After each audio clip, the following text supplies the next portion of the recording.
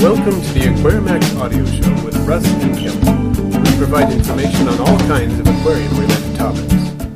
This is episode 319, recorded January 17th, 2017. Greetings, Aquarimaxers. You may have noticed a different voice today. Hi. That's Laurelyn. Our daughter is helping out today. Kelly can't make it today, so Laurelyn is filling in. So thank you for joining us today, Laurelyn. Yep. It's going to be a fairly short podcast today, but we would like to officially welcome you to the first podcast in 2017 in which we're recording in 2017 because the other ones were pre-recorded. Ta-da. And we hope you enjoyed the 4 interviews that started in December and ended last week. We really did, and they were really fun to do, so I hope you enjoyed them. And if you have any thoughts or anything you'd like to share about those, we would welcome your comments. Well, today we only have a few things on my end, and then we have some messages from Scott in Texas.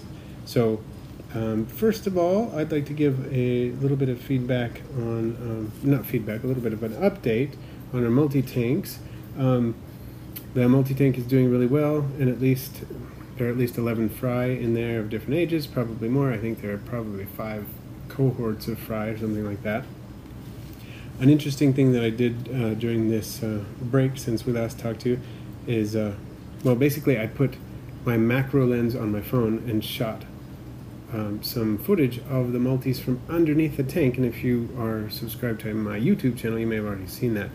But it was kind of fun because the tank, the way that particular tank is set up, there's a gap that's big enough under the tank, and it's just a metal frame stand, so there's nothing to prevent you from looking directly under the tank.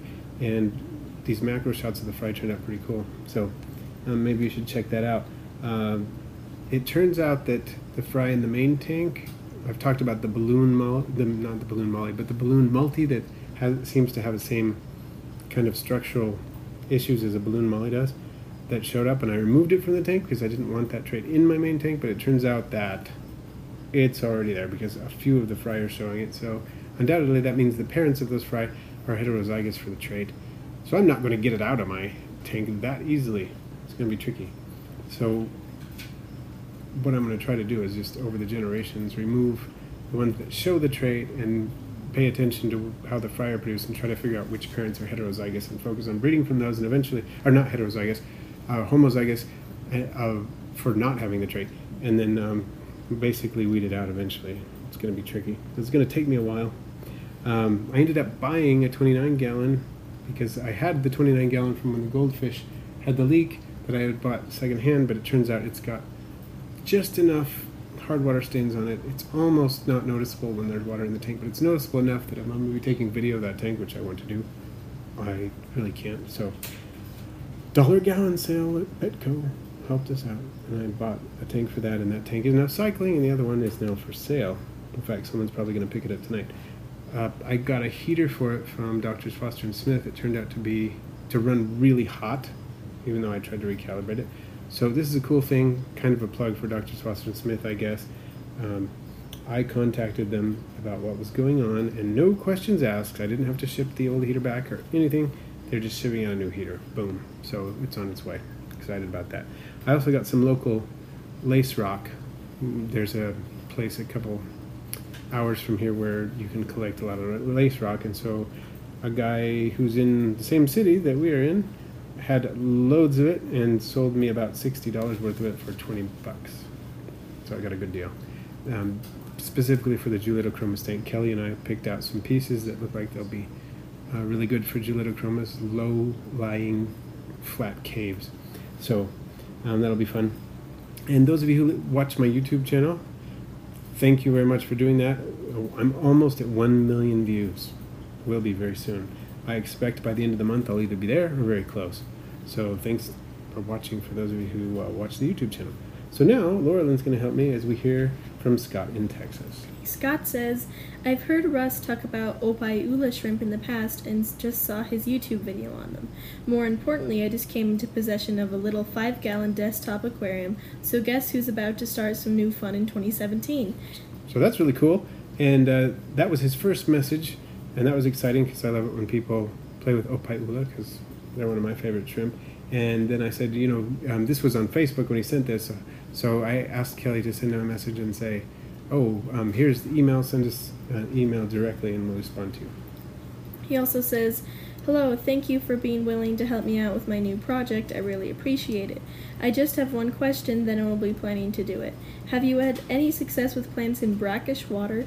I have planned to slowly accumulate some over the course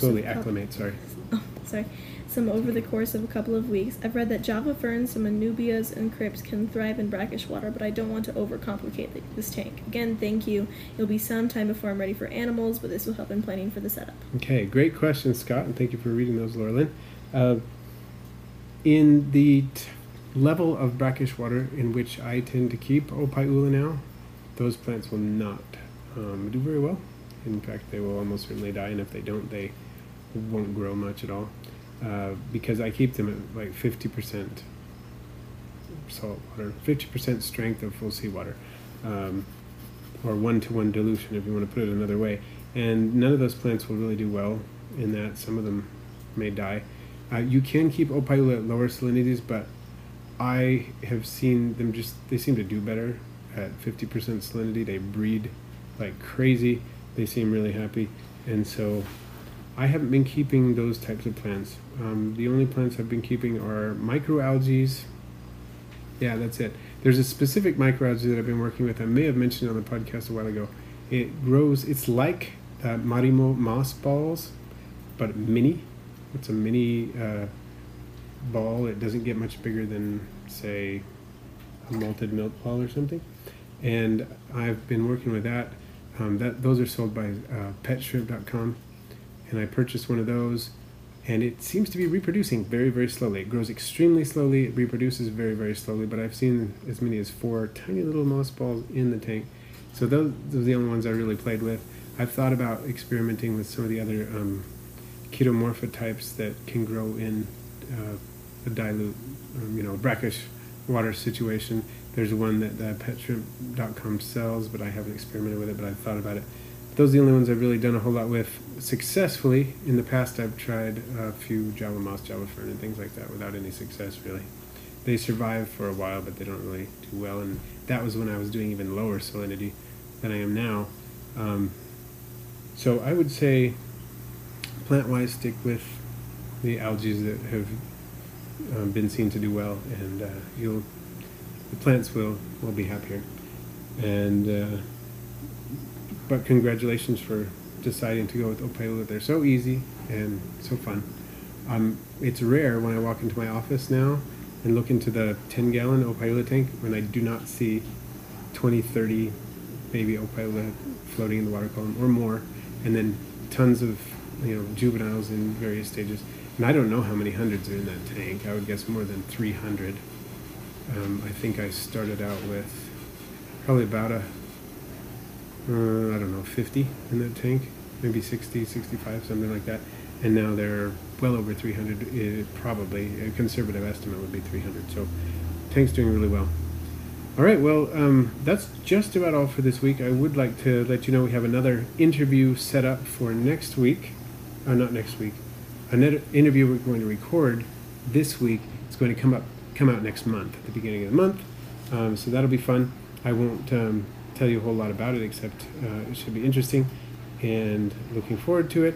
And to ask you if any of you are interested in doing an interview with us. It's not that hard to do.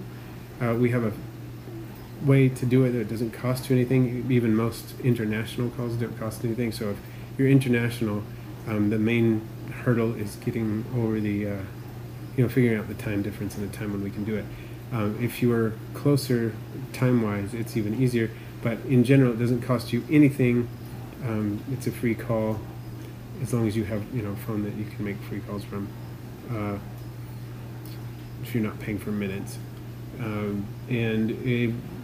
we send you some questions that we're going to think about and discuss. And of course, it's a conversation, so other questions come up. But it's pretty fun to do. It doesn't take a long time, and then I can guarantee you there are people who are interested in hearing about what you're doing, whether it's a project with a certain type of tank you're setting up, or a species profile for something we haven't really talked about the podcast because we don't have experience with it, or whatever.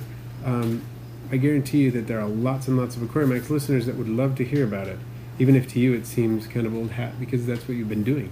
So we would love to hear about that if you are interested, and we would love to set something up with you. So, Laurelyn, thank you again for joining us. Thanks for letting me be on. And will you help me as we say the traditional thing Sure. at the end? Okay, here we go. May the fish Be with you.